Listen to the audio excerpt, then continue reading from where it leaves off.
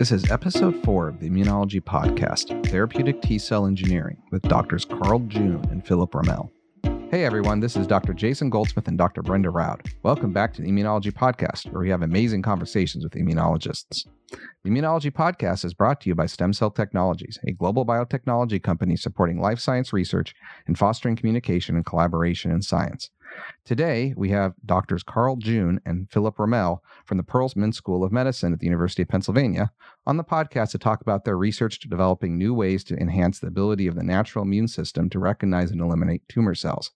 We've also got our usual roundup of recent highlights in immunology news coming up, but first, ensure reliable results with your immunology research. From primary human cells to cell isolation kits, culture media, supplements, and antibodies, Stem Cell Technologies provides the tools you need for every step of your immunology research. Interested in cell isolation? Use EasySep to isolate highly purified immune cells from virtually any sample source in as little as 8 minutes. Cells are viable, functional, and immediately ready for your downstream applications. Learn more at easysep.com. well, hey there, Brenda. How are you? Doing great. How about you? Oh, pretty good. We're getting ready for the summer, so that means we've got to plan out all the summer camps for the kiddos. I heard that there's some plans there, some contingency plans for summer camps in the U.S. Yeah, we actually have them this year. We're not just sitting the kids in front of the TV. We're upscaling our parenting. It's been raining for days at end here, so I kind of envy your idea of summer. Okay, why don't you tell me about today's papers? I'm very excited to hear what research you've been looking at. All right, yeah, let's dive right into it. So I'm going to start with a very interesting CRISPR screen.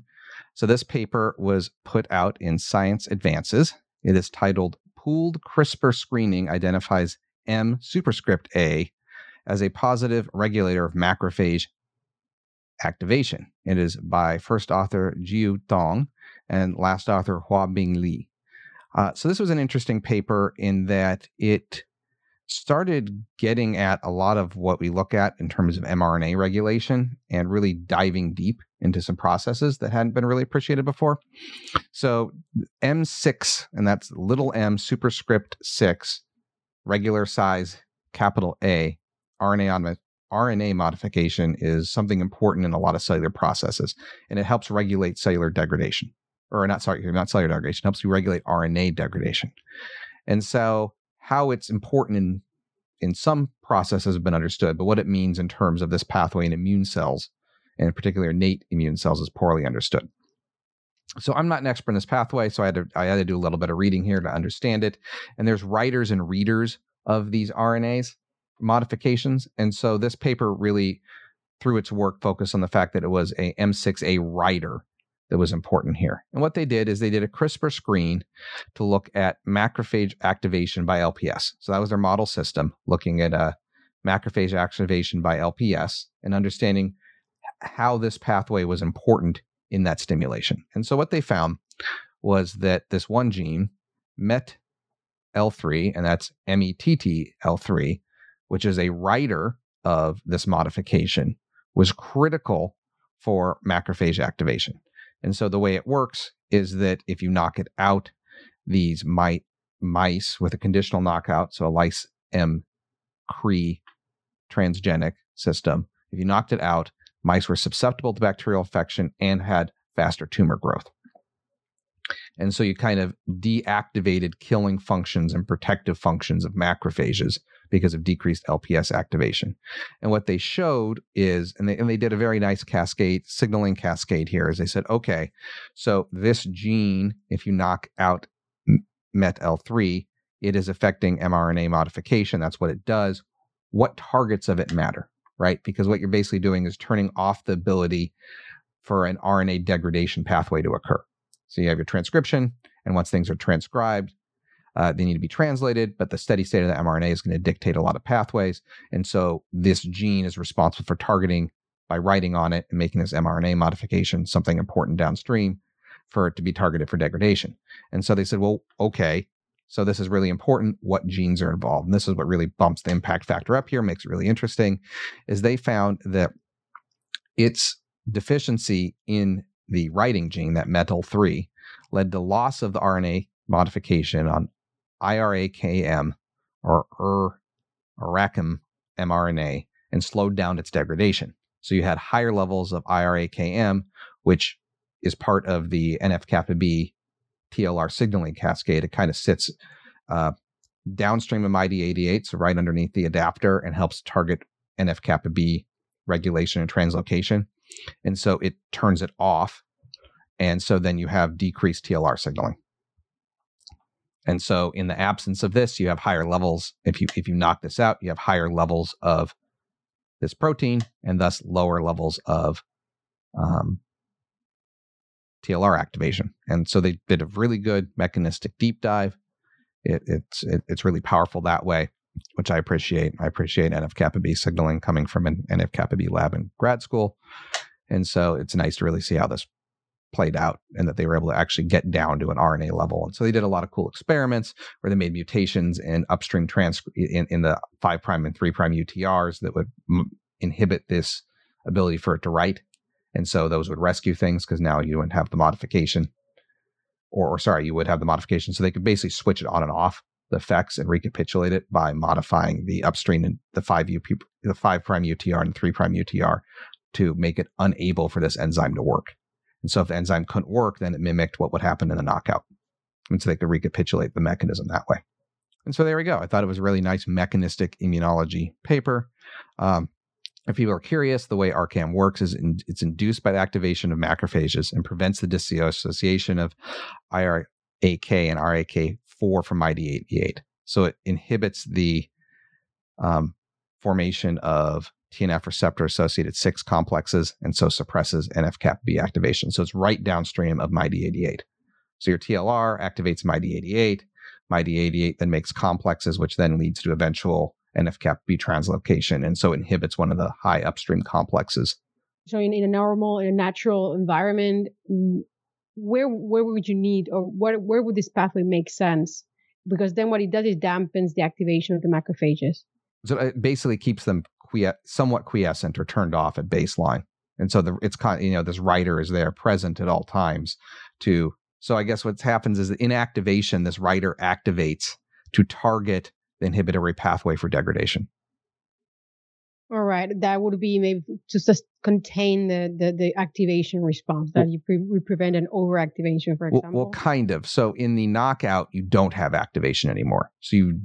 So in the knockout, you don't activate, right? So the knockout mice have worse response to infection and worse response to tumors. So their tumors are bigger, and so you have lacanate killing.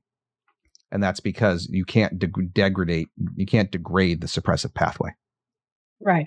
Yeah. And so the suppressive pathway stays activated even when you're trying to turn the system on, essentially.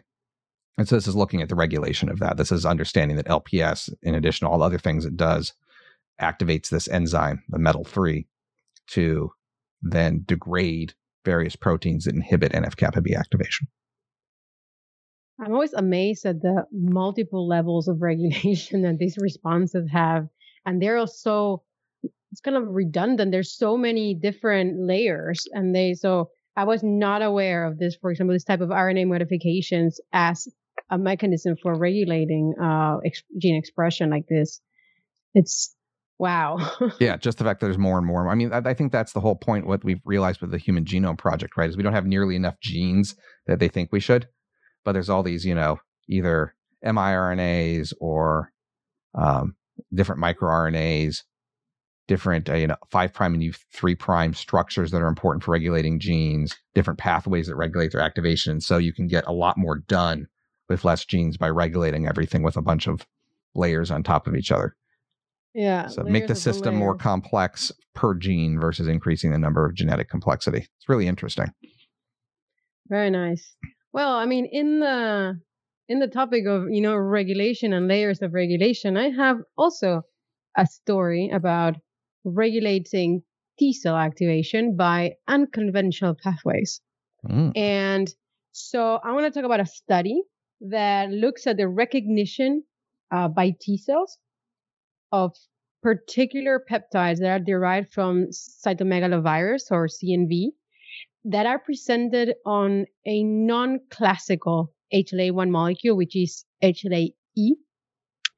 And this paper comes from the lab of Andrew Brooks at the University of Melbourne, Australia, of course, and first author Lucy Sullivan. It was published in Science Immunology recently, and is titled Natural Killer Cell Receptors Regulate Responses of HLA-E Restricted T Cells.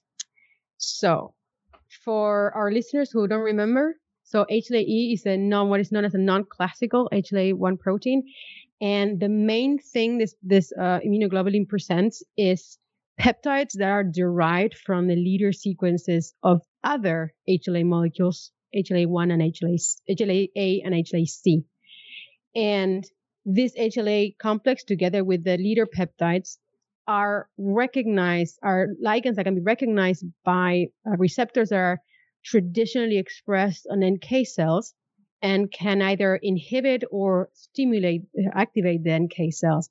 And the idea is that these HLA-E molecules are a mirror that report on the expression of HLA-1 molecules, and it's a way of the external environment to look and, for example, recognize that if, for example, a pathogen is downregulating the expression of HLA-1 molecules to kind of stay away from immune surveillance, this will also affect the expression of HLA-E on the surface and then signal to, for example, NK cells.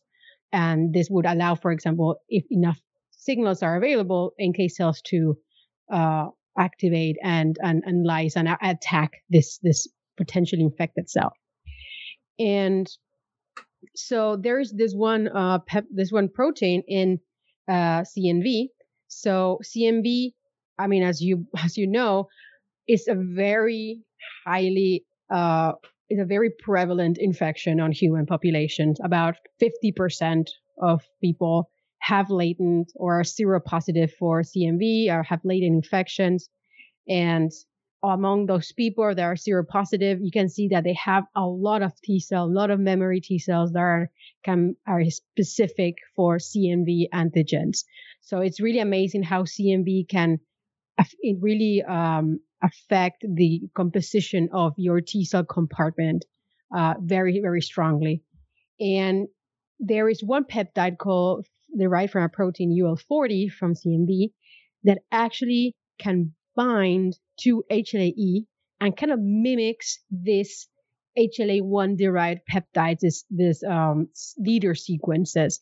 And the idea is that it can kind of prevent the downregulation of the HLA molecule on the surface and replace the actual endogenous peptides.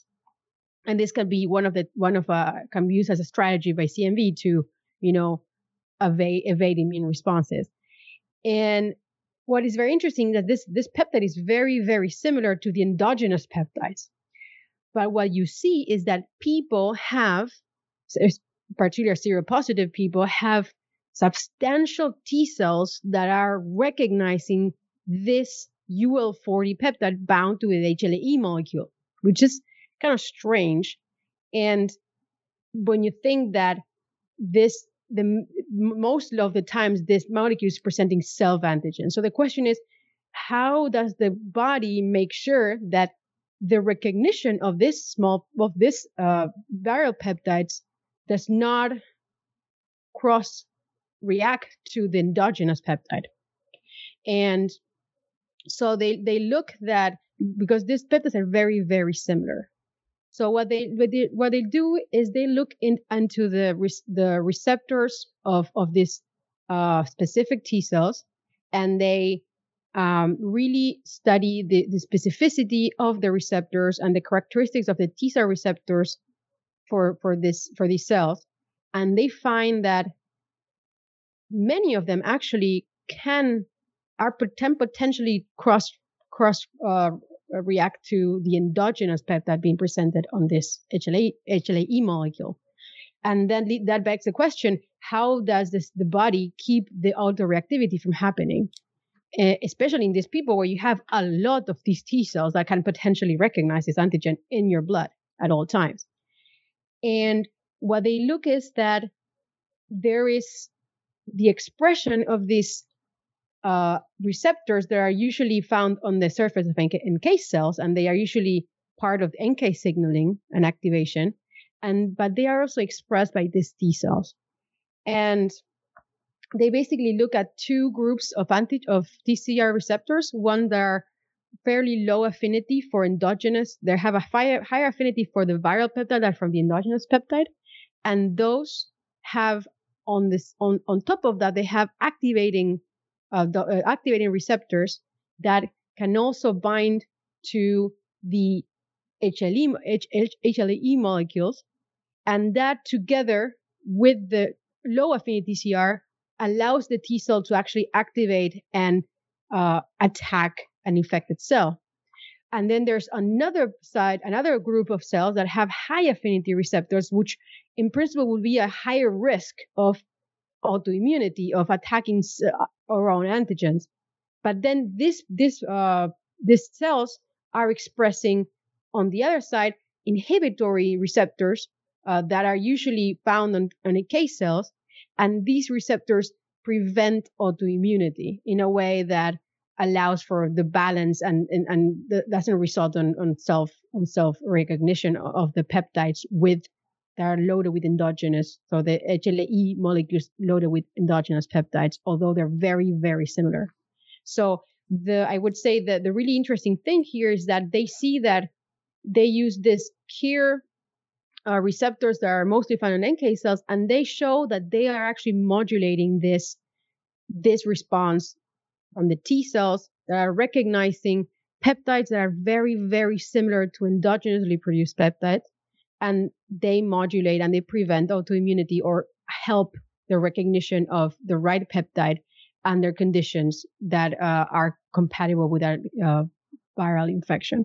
So I thought it was very nice, very kind of a little bit outside of the box when you think of presentation by non-HLA A, B, or C. And it was really, really nice. I really recommend anybody looking at this topic to check this paper. It was very, very nice paper to read.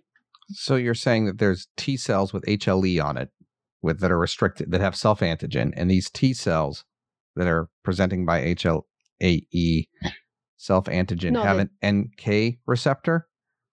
No, it is T cells that have TCRs that recognize this particular ACMV peptide in the context of HLA-E.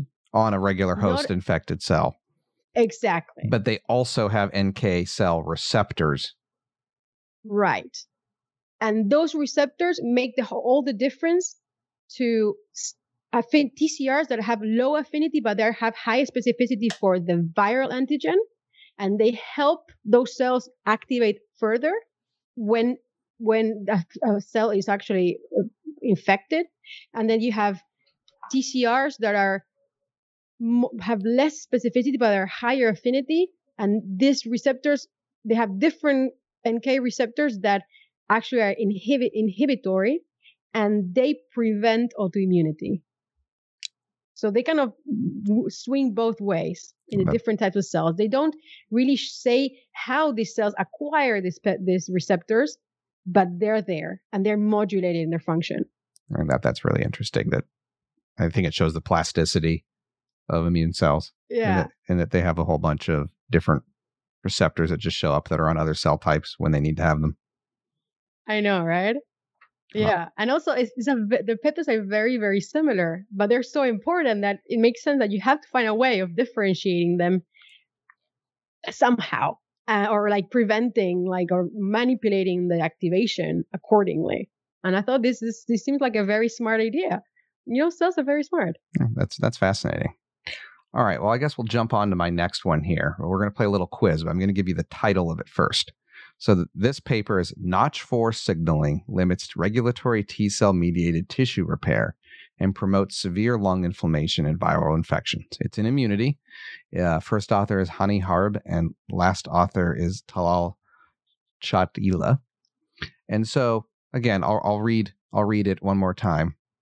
Notch4 signaling limits regulatory T cell mediated tissue repair and promotes severe lung inflammation and viral infections. So I picked this to start looking at because, wound healing, tissue repair, T cells, all things I'm very interested in. COVID. It's back because it never went away. This is actually a paper about COVID, which I thought was really interesting. And so I'll give actually what I think happened here, and we know how science works. They were studying this in influenza already, because that's what most of their modeling is in. And then the authors probably bookended it on either end with some COVID studies. So they were already studying these pathways that are very interesting, and then probably did a COVID study to show that this is also true of COVID, not just influenza. I mean, kudos to them. They figured something awesome out. They related it to the pandemic, but I think this is actually probably a more universal setting and they show that than just COVID. It's just also relevant to COVID. So the high level things is that, and what they showed here is that Notch4 signaling or Notch4 expression on Tregs is associated with increased COVID severity. Notch4 inhibition suppresses lung inflammation in viral models, aka influenza, and then just IPIC stimulation in mice. And then they got to the mechanism of this is that what happens is Notch4 inhibits a molecule called amphoregulin, and that amphoregulin is produced by is in the Treg mediated tissue repair function cycle. And so what happens is that Tregs will release amphoregulin, which leads to tissue repair and a shift upwards of M2 versus M1 macrophages. And that's kind of known signaling. But what they're showing here is that in viral infections, you have an IL-6 cascade that activates, an IL-18 cascade that activates, and that you then, or sorry, not IL-6, IL-18. IL-18 is turned off. So you shift normally, you have high levels in a viral infection, you have high levels of IL-6 and less IL-18. That leads to Notch going up. Notch inhibits the IL-18 cascade. Amphoregulin goes down, and you end up with an M1 type. And so what I thought was really interesting about this was they linked something to a very important biomarker of Notch4. It's important in innate cell regulation. So you can kind of, if you want to put your stem cell hat on for a second, you can think of beta-catenin. And those pathways is one. You can think of YAP-TAZ, so the hedgehog, and signaling is another set. And then you can think of Notch as another kind of big bin of regulatory processes. And so what they were able to establish was that it's really the Notch driving this in this setting of viral infection and really kind of steering. And I screwed up. YAP, it's not hedgehog, it's hippo, it's the other H. And so you have like YAP, hippo pathway. You have Wnt beta-catenin pathway, and then you have Notch. And so there's three major accesses of downstream kind of shifts in state, whether you're thinking about stem cell differentiation or immune activation or shifting in pathways. And they were really able to show that in this case, it's the Notch4 that's promoting the innate immune cell activation by downshifting. So its presence then shifts you to that hyperinflamed M1 state and decreases tissue repair. And then that leads to worse outcomes. And so they show that the viruses essentially do this. So COVID does this. COVID upregulates IL-6, which we know about. It then, and they don't go through all these mechanisms, but it then inhibits IL-18. It's Notch dependent, so high levels of Notch are necessary for the inhibition of IL-18, and then amphoregulin drops. And so because of less amphoregulin, you switch from an M2 to an M1. And then normally you have more M2 in a tissue repair state. And then they showed that IPIC, an in vitro polypeptide mechanism to stimulate cells does this. So poly-IC. So for those who don't know that, polyinosinic polycytosidic acid. So for those who may not be familiar with this is a very common toll-like receptor 3 stimulation. It kind of mimics general viral RNA sensors and induces all those downstream pathways. It's a very common in vitro tool used in research to stimulate cells. And then they show that flu does this in mice too, essentially. And they tie it all up. But they showed, so the Notch4 expression is in Tregs. So it is this effect is through Tregs. Right. So it's all happening in Treg, and Treg secretes this thing called alpha-regulin, which then goes and affects the M2, M1 state of a macrophage.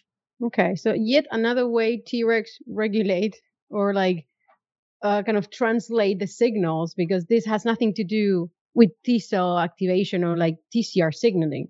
Correct. Yeah, it's all the Treg. It's all the Treg playing quarterback again, which is what Tregs do. Another hat. Yeah, I mean, well, it's the same hat, right? It's not a new hat. No, okay, yeah, but it's yet another way that T-Rex are getting information from the environment. Right. Yeah, and I think that's a key thing that keeps coming back, is that these Tregs kind of sit there and can integrate a lot of signals. And of course, then there's the innate equivalent of a Treg, which is an MDSC, myeloid-derived suppressor cell, which we still don't know as much about as we want to. But it's interesting that it's this notch that's doing it here. We can even dial up a notch more, because I have another notch related story for you. I appreciate the dad joke. Thank you. Well, somebody has to do it. Yeah.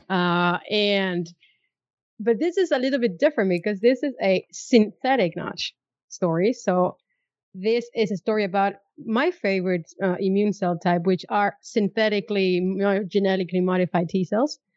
And this story comes from the lab of Cole Royale at UCSF. And the first author, Axel Hierenius Wittsten, and also recently published in Science Translational Medicine, back to back to another similar paper that I will just quickly mention later. And it's titled Syn Notch, also synthetic notch CAR circuits, enhance solid tumor recognition and promote persistent anti-tumor activity in mouse models. And this is a very cool story about synthetic biology at the service of kind of therapy, hopefully in the future. You mentioned notch, and I think something that maybe I just want to clarify is that notch receptors are very cool, because they work by, they have a receptor outside in the extracellular part, and then inside the internal part of the receptor gets detached from the surface and can translocate to the nucleus upon activation of the receptor outside. So basically, you can, by activating the external receptor, you can result in the translocation of for example, transcription factor, and then you can start some transcription program inside the cell. And so what this model does, the synthetic notch receptors, basically exploit this function of the notch, and they replace the external or part of the receptor by, for example, a single chain fragment from an antibody that can bind to a particular antigen, and they put inside some transcriptional activator of their choice, and thus they can make a little signaling module. And so based on this, this work shows like a principle, like they show the proof of principle for a system in which they combine in a circuit a synthetic notch receptor that can bind and recognize a particular antigen that they have found that is very highly expressed in their tumor models that they study, which is mesothelioma and ovarian cancer. And this antigen is called alkaline phosphatase placental-like 2, ALPPL2. And they combine this with a CAR, chimeric antigen receptor, which we're going to hear a lot about today, that can recognize some other tumor-associated antigen. And they are, for example, in this paper, they look at MCAM, mesothelin, or HER2, which are all known antigens. And they show that they can induce the expression of the CAR with the synthetic notch receptor, and T cells that have this circuit will only express the CAR when they find a tumor that is expressing, in this case, ALPPL2, and they will only respond and will only kind of attack tumor cells that are expressing both antigens at the same time. So it's a really cool concept, because that really is addressing two main issues that we have with CAR T cells in solid tumors. On the one hand, the difficulty of finding a single receptor or a single antigen that is good enough, that is specific enough and expressed enough to target in solid tumors, which is very hard to find. And often they for example, a very sad example is a test of a CAR against HER2, resulting in the death of the patient that got it, because HER2 was expressed also in the lung. And so it's very hard to find this target. So now you can use 2 targets instead of 1, and that will help you prevent attacking normal tissue. And on the other hand, another part is the constant expression on in those CAR T cells that are derived or that driven by promoters that are constantly activated. These CARs have this tonic activation, this tonic signaling that result in the kind of exhausted phenotype and a reduction in the survival of the cells, particularly within a tumor microenvironment, and makes these cells in the end not persist enough and exhaust before doing the job. And thus, by using this inducible system, they prevent these two problems. And kind of long story short, they really show both in vitro and in vivo that this system really has a lot of potential for solid tumors and CAR T cells for solid tumors. And also in a back-to-back paper from a related lab, they also look at the use of this system for treating glioblastoma, which is a very, very hard brain tumor to treat. So I think this was a fantastic read for anybody looking for synthetic biology and immunology.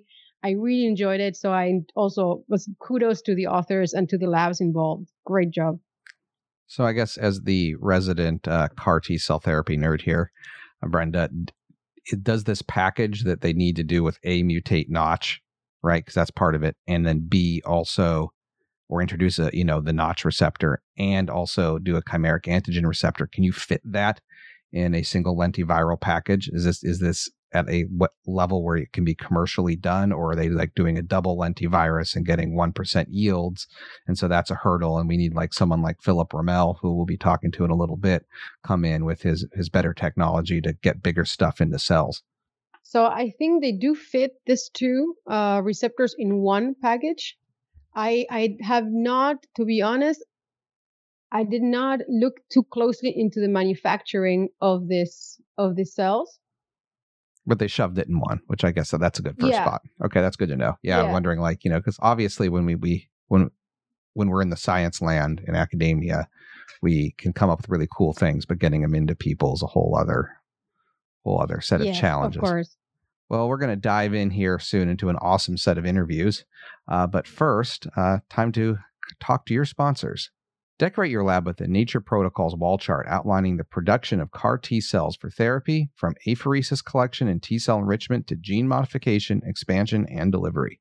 Request a free copy of the wall chart at Stem Cell Technologies T Cell Therapy Resource Center by visiting www.stemcell.com/T-cell-therapy. Today, we have the pleasure to talk to Dr. Carl June and Dr. Philipp Rommel. For many of us, Carl is a scientist that needs no introduction. He is a professor of the Department of Pathology and Laboratory Medicine, the director of the Center for Immunotherapies, and the Richard W. Vague Professor in Immunotherapy at the University of Pennsylvania. And he's a pioneer in the development and clinical application of cell therapies. And we're also talking to Philipp Rommel, who is a postdoctoral researcher at the University of Pennsylvania School of Medicine at Carl's lab. Thank you so much for joining us today. I guess we can dive right in because you guys are giving us kind of a cool sneak peek on some stuff that you've been working on, Philip. So I remember from some of our time together back at Penn on your T32s, you've been working on kind of next generation CAR T cell therapies and some more precision tools and kind of some neat stuff there. So I was wondering if you could kind of give us an overview of what your mad scientist activities have been with CAR T cell therapies. Mad scientist, yes. I always say at the end of my lab meetings that I thank Carl for letting me work on my crazy ideas. So that sums it up pretty well. So the June lab itself, we're all working on basically making CAR T cell therapies better for solid tumors and for a variety of other diseases. My project, or one of my projects, was to enhance the CAR T cells using synthetic biology. And there are certain ways how you could make the CAR T cells more potent. My idea was that, the current treatments, they work great for specific type of leukemia and lymphoma.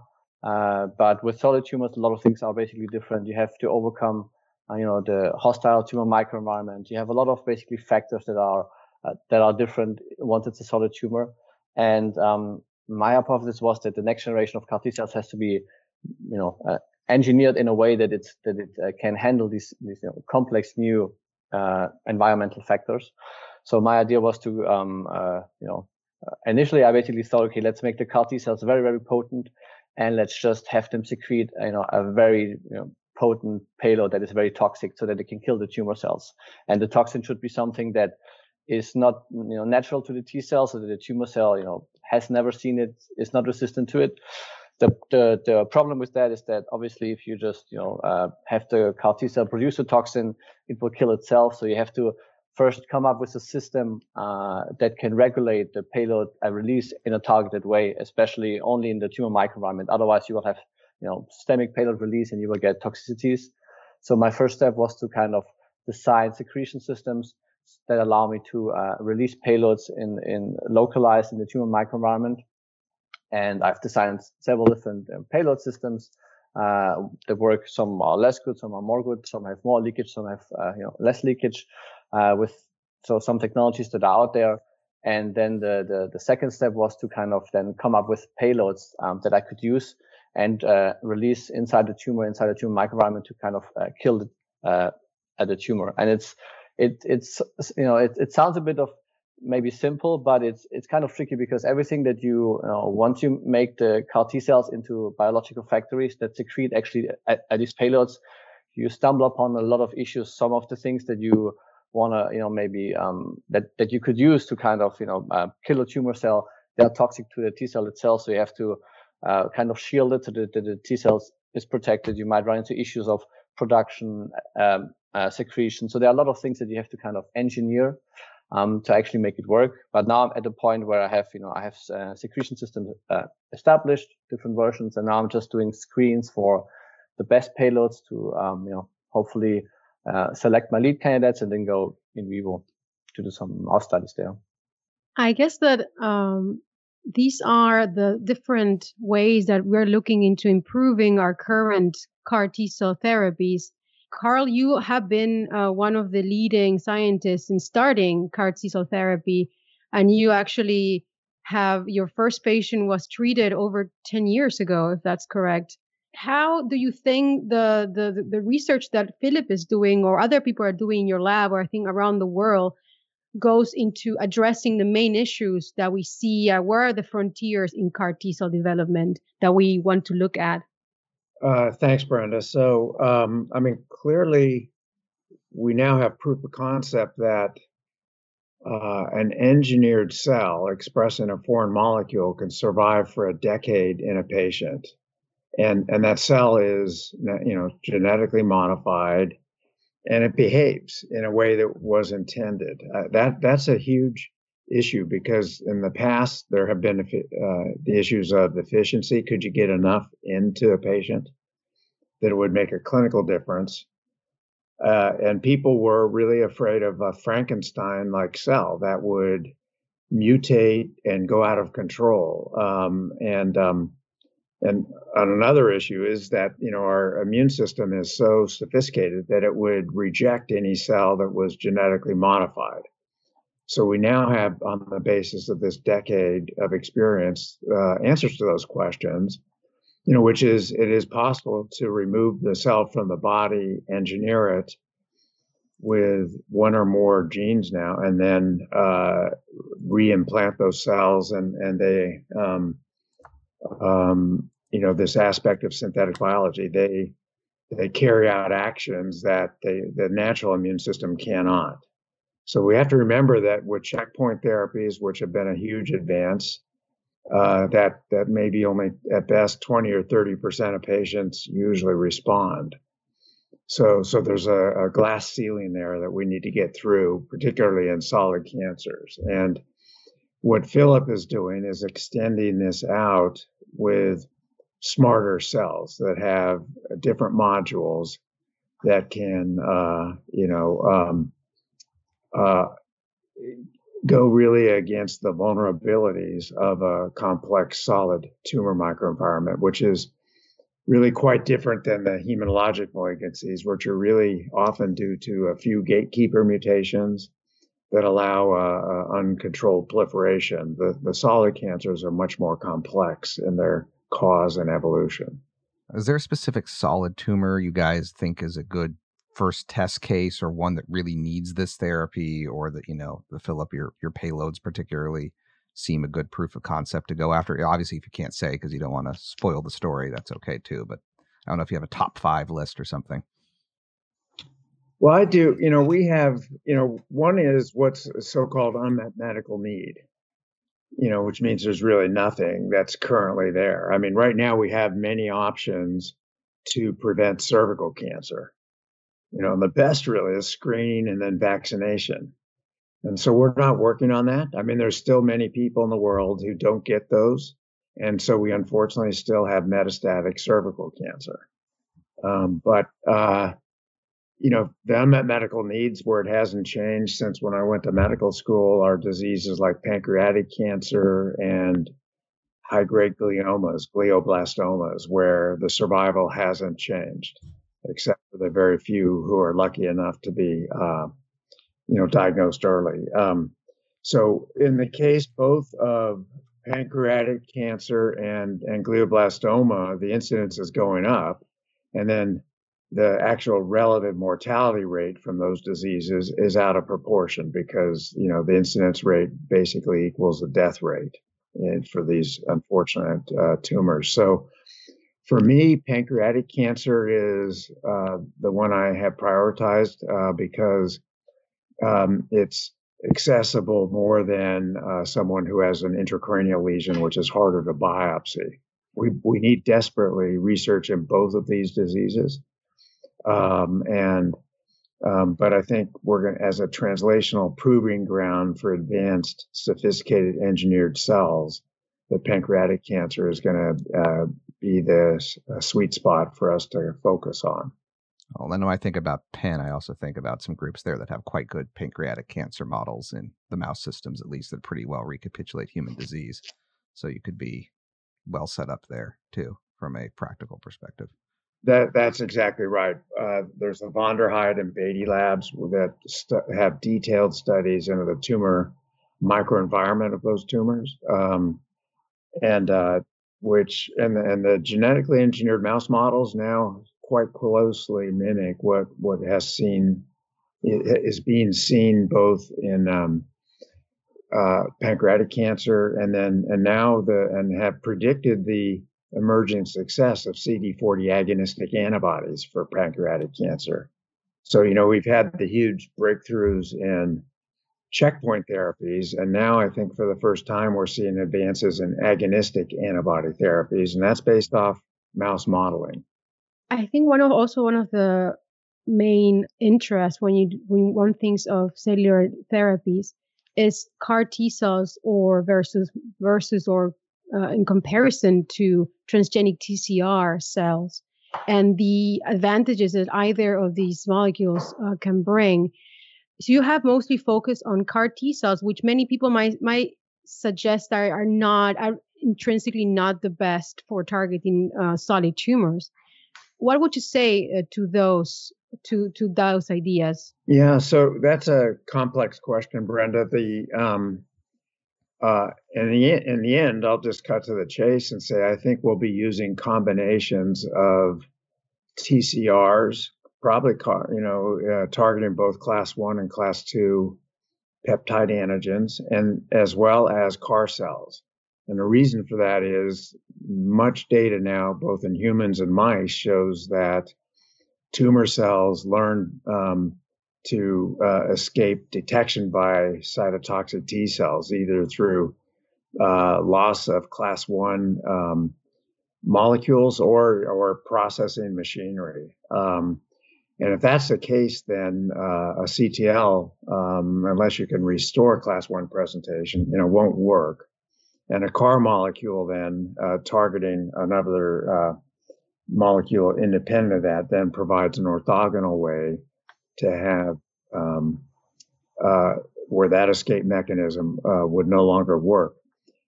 But the other reason I hold out hope for CAR T cells in solid tumors is if you take tumor cells from patients, so and we've done this. It's not been published, but many different cancers from our tumor banks here at the University of Pennsylvania. We have, if you take the tumor cells and in a petri dish have CAR T cells that you add in, and you look mano a mano, what happens? The CAR T cells win. In other words, they kill these chemotherapy refractory tumor cells.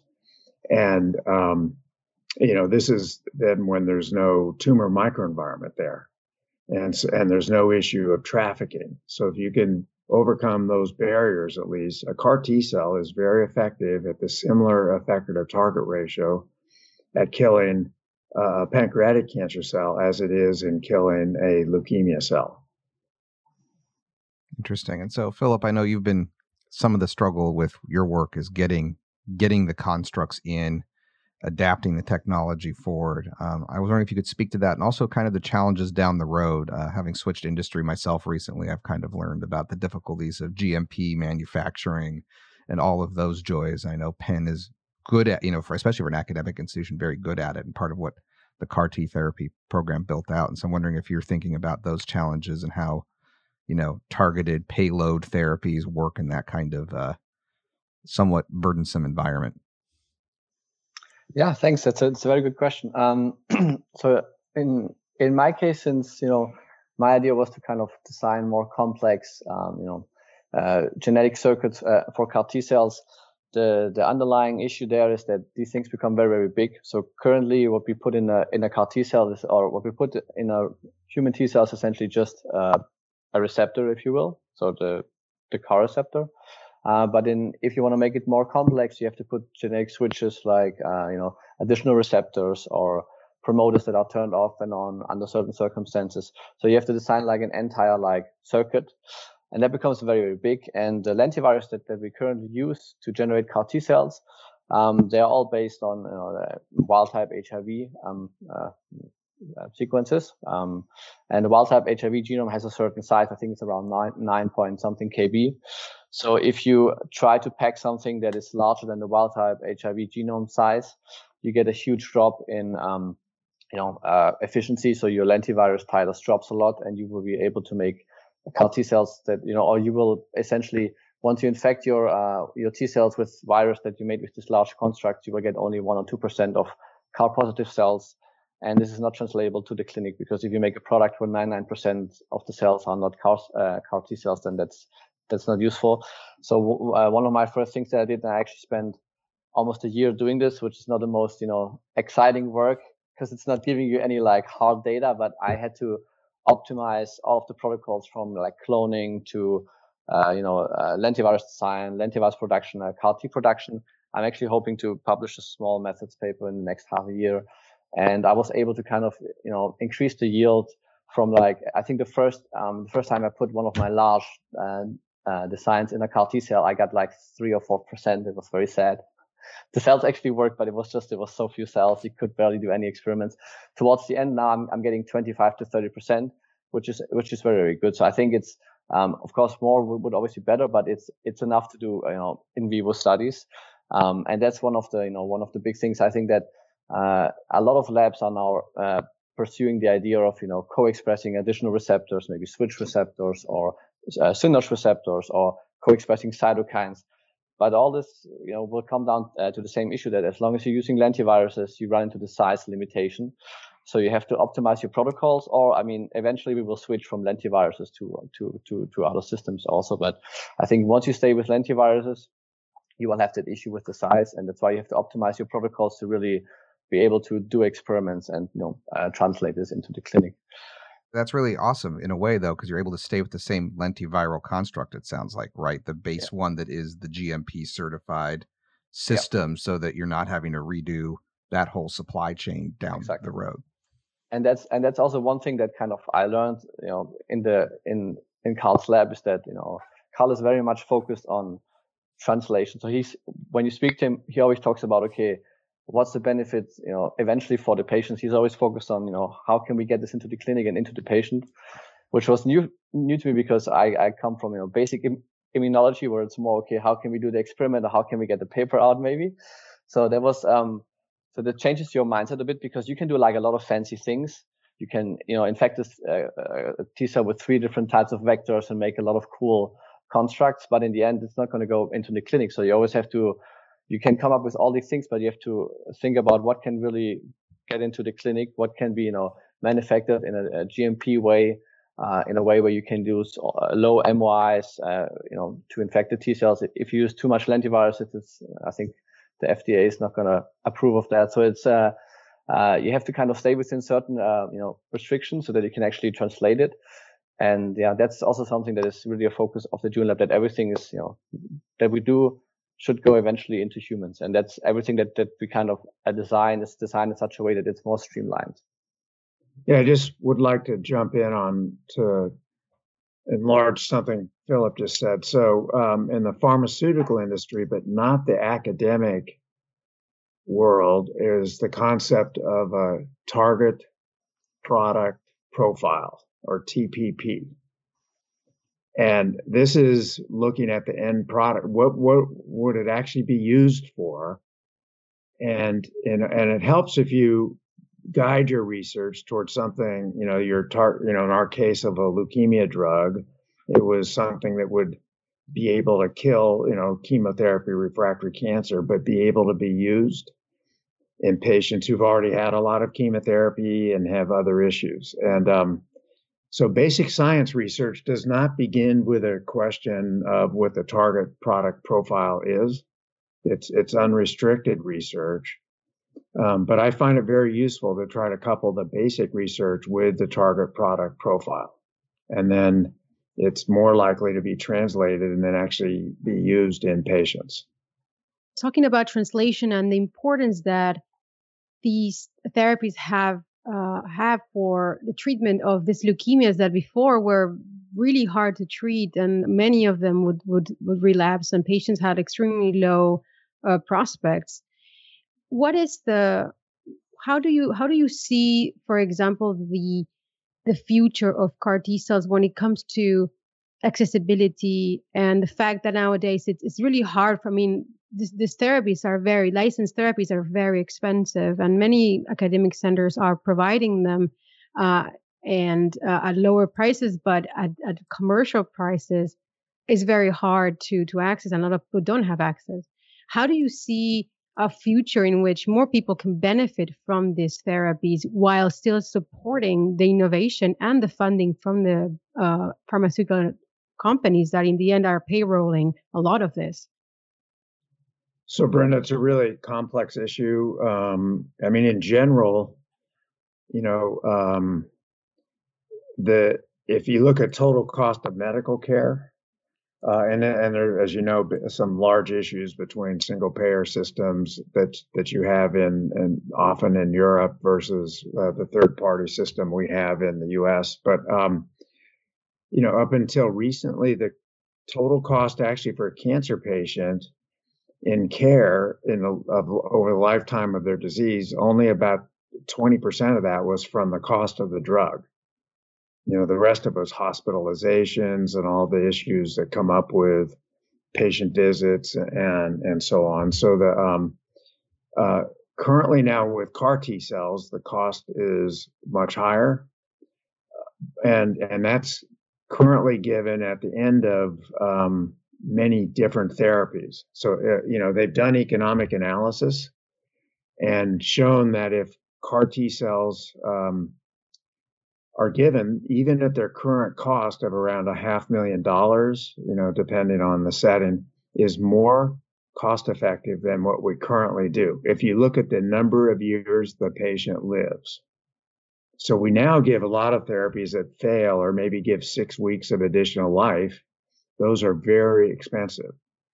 And so that's the current economic, value proposition. And if you move the CAR T cells up front, then you could not have all the other costs of what are failing therapies and actually cause side effects. So there's one thing which is a political issue of when to integrate the therapies. There's a trial in the United States opened and running now by the Children's Oncology Group, where instead of right now the FDA license in the US, and I think it's similar in Europe, is that CAR T cells are given for basically refractory and relapsed cancer twice. So you have to have gone through two different kinds of therapies, which are very expensive and toxic. Then you can give CAR cells. So there now is a trial testing, can you give it first line? And this is reserved for people with, by the genetics of their tumor, have high risk. And it's going to compare then the outcome of frontline cell therapy to standard of care, which is expensive and as well. So that then would lower the economic burden. But then I have a great faith in engineering sciences that the cost of CAR T cells will come down by an order of magnitude through improved cell culture methodology.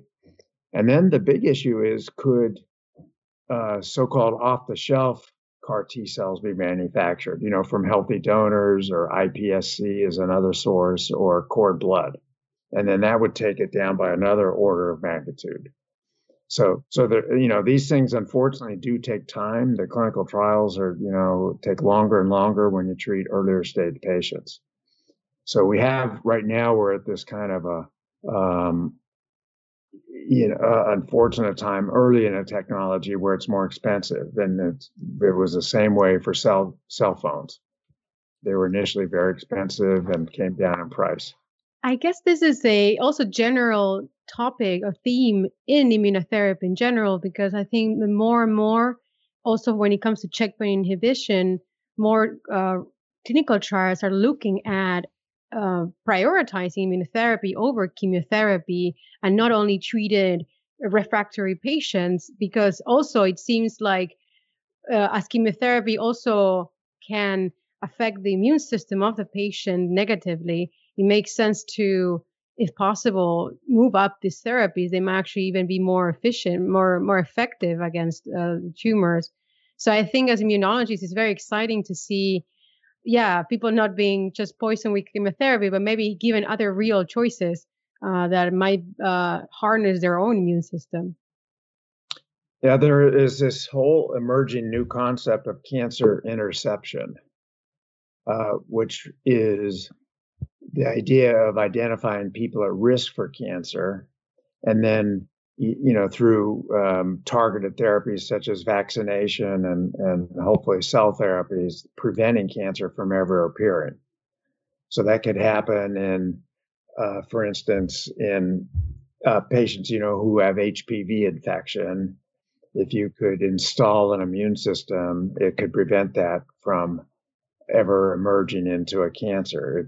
You could also enable this in the setting of people with DNA repair defects, such as BRCA1 or BRCA2, familial histories of breast or ovarian cancer, and then instead of having surgery in those patients to prevent the cancer, it could be a vaccine or a cell therapy. And even then, there are, this huge thing now of things like circulating tumor cell detection and so on, where people could be, people at risk, say they smoke or whatever, they have environmental exposures, identifying those people and then treating them before the cancer is ever detected. So, those kinds of approaches, I think, will revolutionize how we currently treat, which is unfortunately, late stage cancers. Yeah, no, I think it's interesting to see where the field's going. I think, being from the GI realm, seeing, colonoscopy is one of the early examples of surveillance. And even then they're moving from that type of approach to being able to see circulating cells. And then what can you do next, especially for the familial diseases.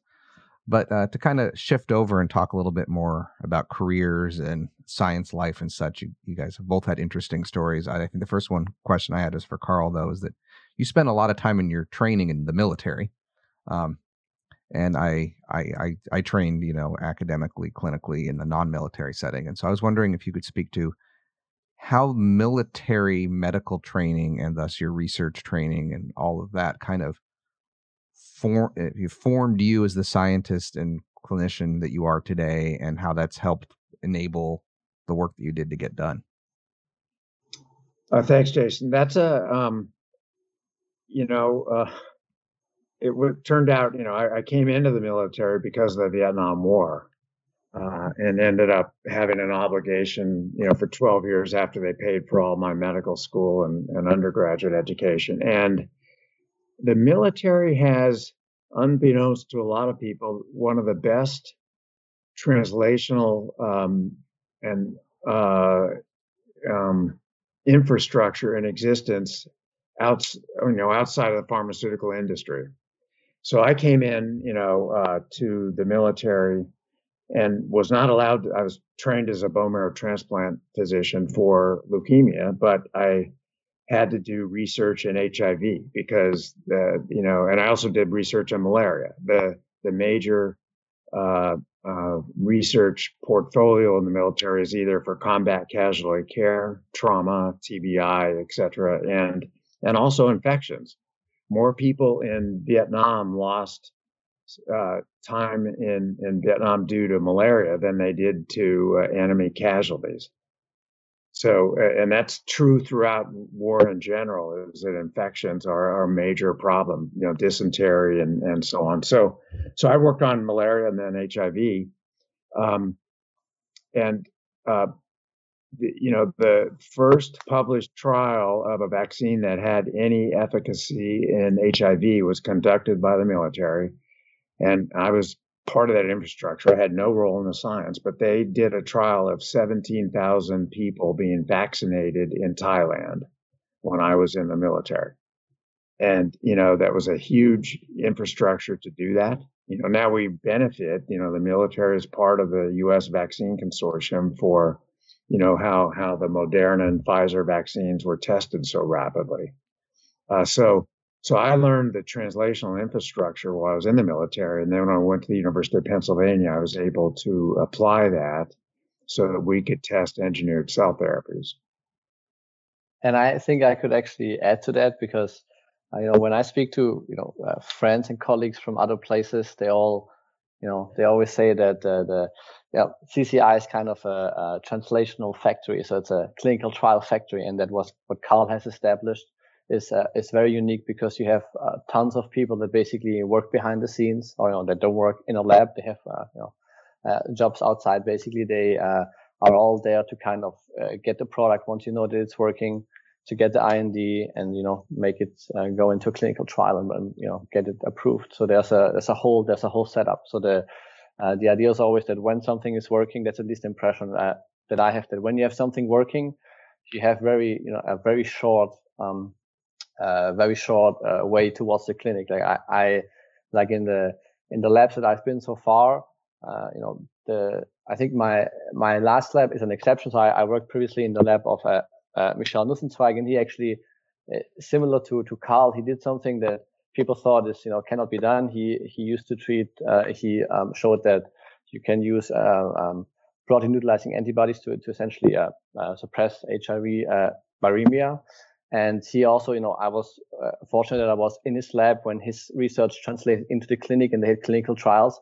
But normally that's something very rare. Like when I speak to friends or colleagues, they never get to witness actually their scientific babies getting into a patient.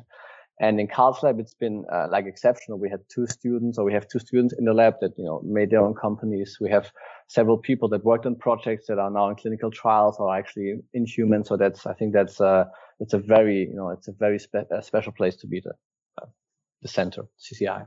What are the current clinical trials running at the CCI that you would like to highlight that people should be in the lookout for results?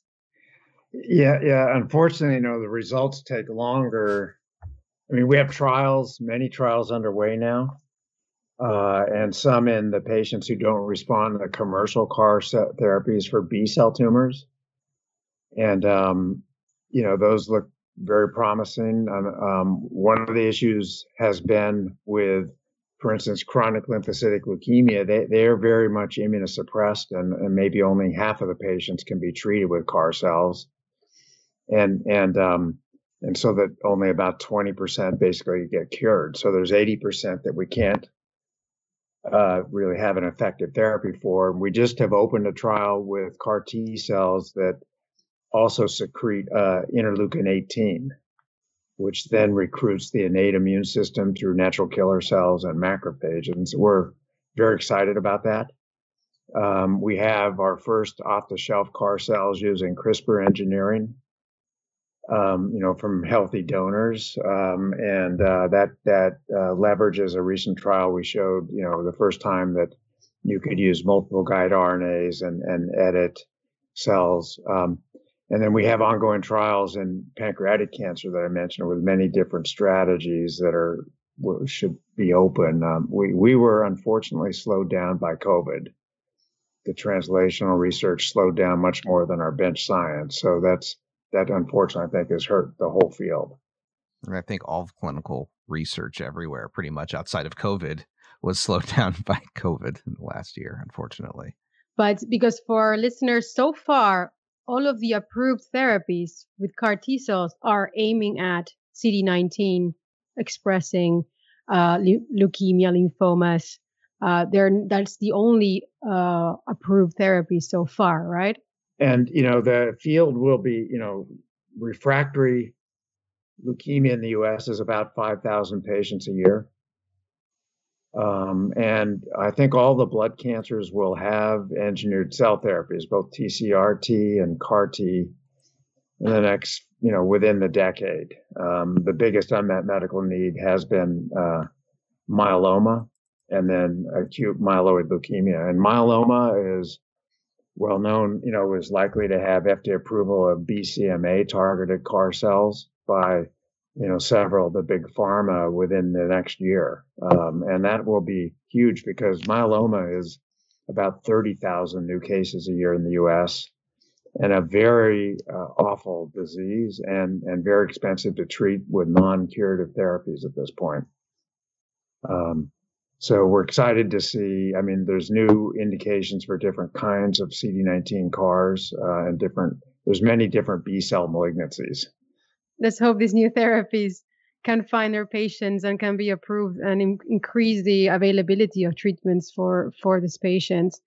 I have to say also, Carly, it's very comforting to see how much a person in your situation really cares about patients. And I have recently seen a presentation of yours, and it's how much you remember all these patients that were also the pioneers, the first one who got treated, and how much you also appreciate the risk that these patients are taking, especially at the beginning with this what start as experimental therapies, but then end up changing the landscape of treatment for these therapies. It's really great to see a lot of work being done to help these patients. Yeah, thank you, Brenda. Yeah, I can actually add to that. So that's one of the things that actually drew me, into the lab, because when I was actually at the point of applying to Carl's lab, I've been in the US already since 11 years by now, and at that point I was just finishing my PhD, so that was 3 years ago. So that was like 7-8 years, and we actually we were on the brink of do we go back to Europe? Do we stay in the US? And I had an epiphany moment during my PhD where I think it was 2015, where actually Carl came to Rockefeller and he gave a talk where he showed the results of the small clinical trials that they had back then with a fewer patients. I don't know, it was 15-20 patients, and the response rate, they were like a phenomenal. And he gave this talk, and I was just blown away. I remember that this was one of the few talks that got me really excited, and I basically said, okay, I have to finish up what I'm doing currently, and this all makes sense. That's what I want to do. And then this really changed my trajectory kind of, and I said, okay, once I'm finished, I'm gonna apply to his lab. And I only applied actually to Carl's lab and one other lab, and Carl got back to me very, very quickly. We had a phone interview, and then I joined the lab basically as soon as I could. And one of the things that struck me also from his presentation was that he was so really like you said, connected to his research, because I think in science, people do science for different reasons. There are like scientists that like the competition, or they like just the discovery of something new. And then there are scientists that just really want to do something good, so that everyone, contributes. And Carl was so focused on, the patients and, doing something that really matters. That was just, exceptional for me. It's great work. Really admirable. Maybe as we are at the end of our interview, and continue with you, Philipp. So I wanted to ask you a question a little bit to get to know you a little bit better. And what is the best piece of advice you've ever been given, which can be professional or in non-professional realm, that you can think of? So I would say it's an advice that I kind of didn't receive directly. I kind of came up with it together with a friend. We were both in our PhD, and we were working hard, and we basically said that doing science is like playing the lottery, and all that hard work does is you can basically buy more tickets, but it doesn't mean that you're actually going to win. Because if you look throughout science, you see people that win the jackpot with just one ticket, maybe a little effort, and you see people that work hard, buy tons of tickets, and they never get lucky. So that in the end you always need a bit of luck in science. That's just the reality of science a bit. So Carl, my question for you is, if you were not a scientist or a physician, what would you be? Well, that's a good question. I became a scientist and physician actually by accident. I thought I was going to be a chemical engineer, which is what my father was, and then the Vietnam War happened, and so I ended up in the military, and then actually got medical training. And so I was really fascinated with chemistry, and when I was in college, but before that, I wanted to be a professional athlete until I found out I wasn't good enough. But so I have a fascination with bicycle racing, and I'm still very active in that.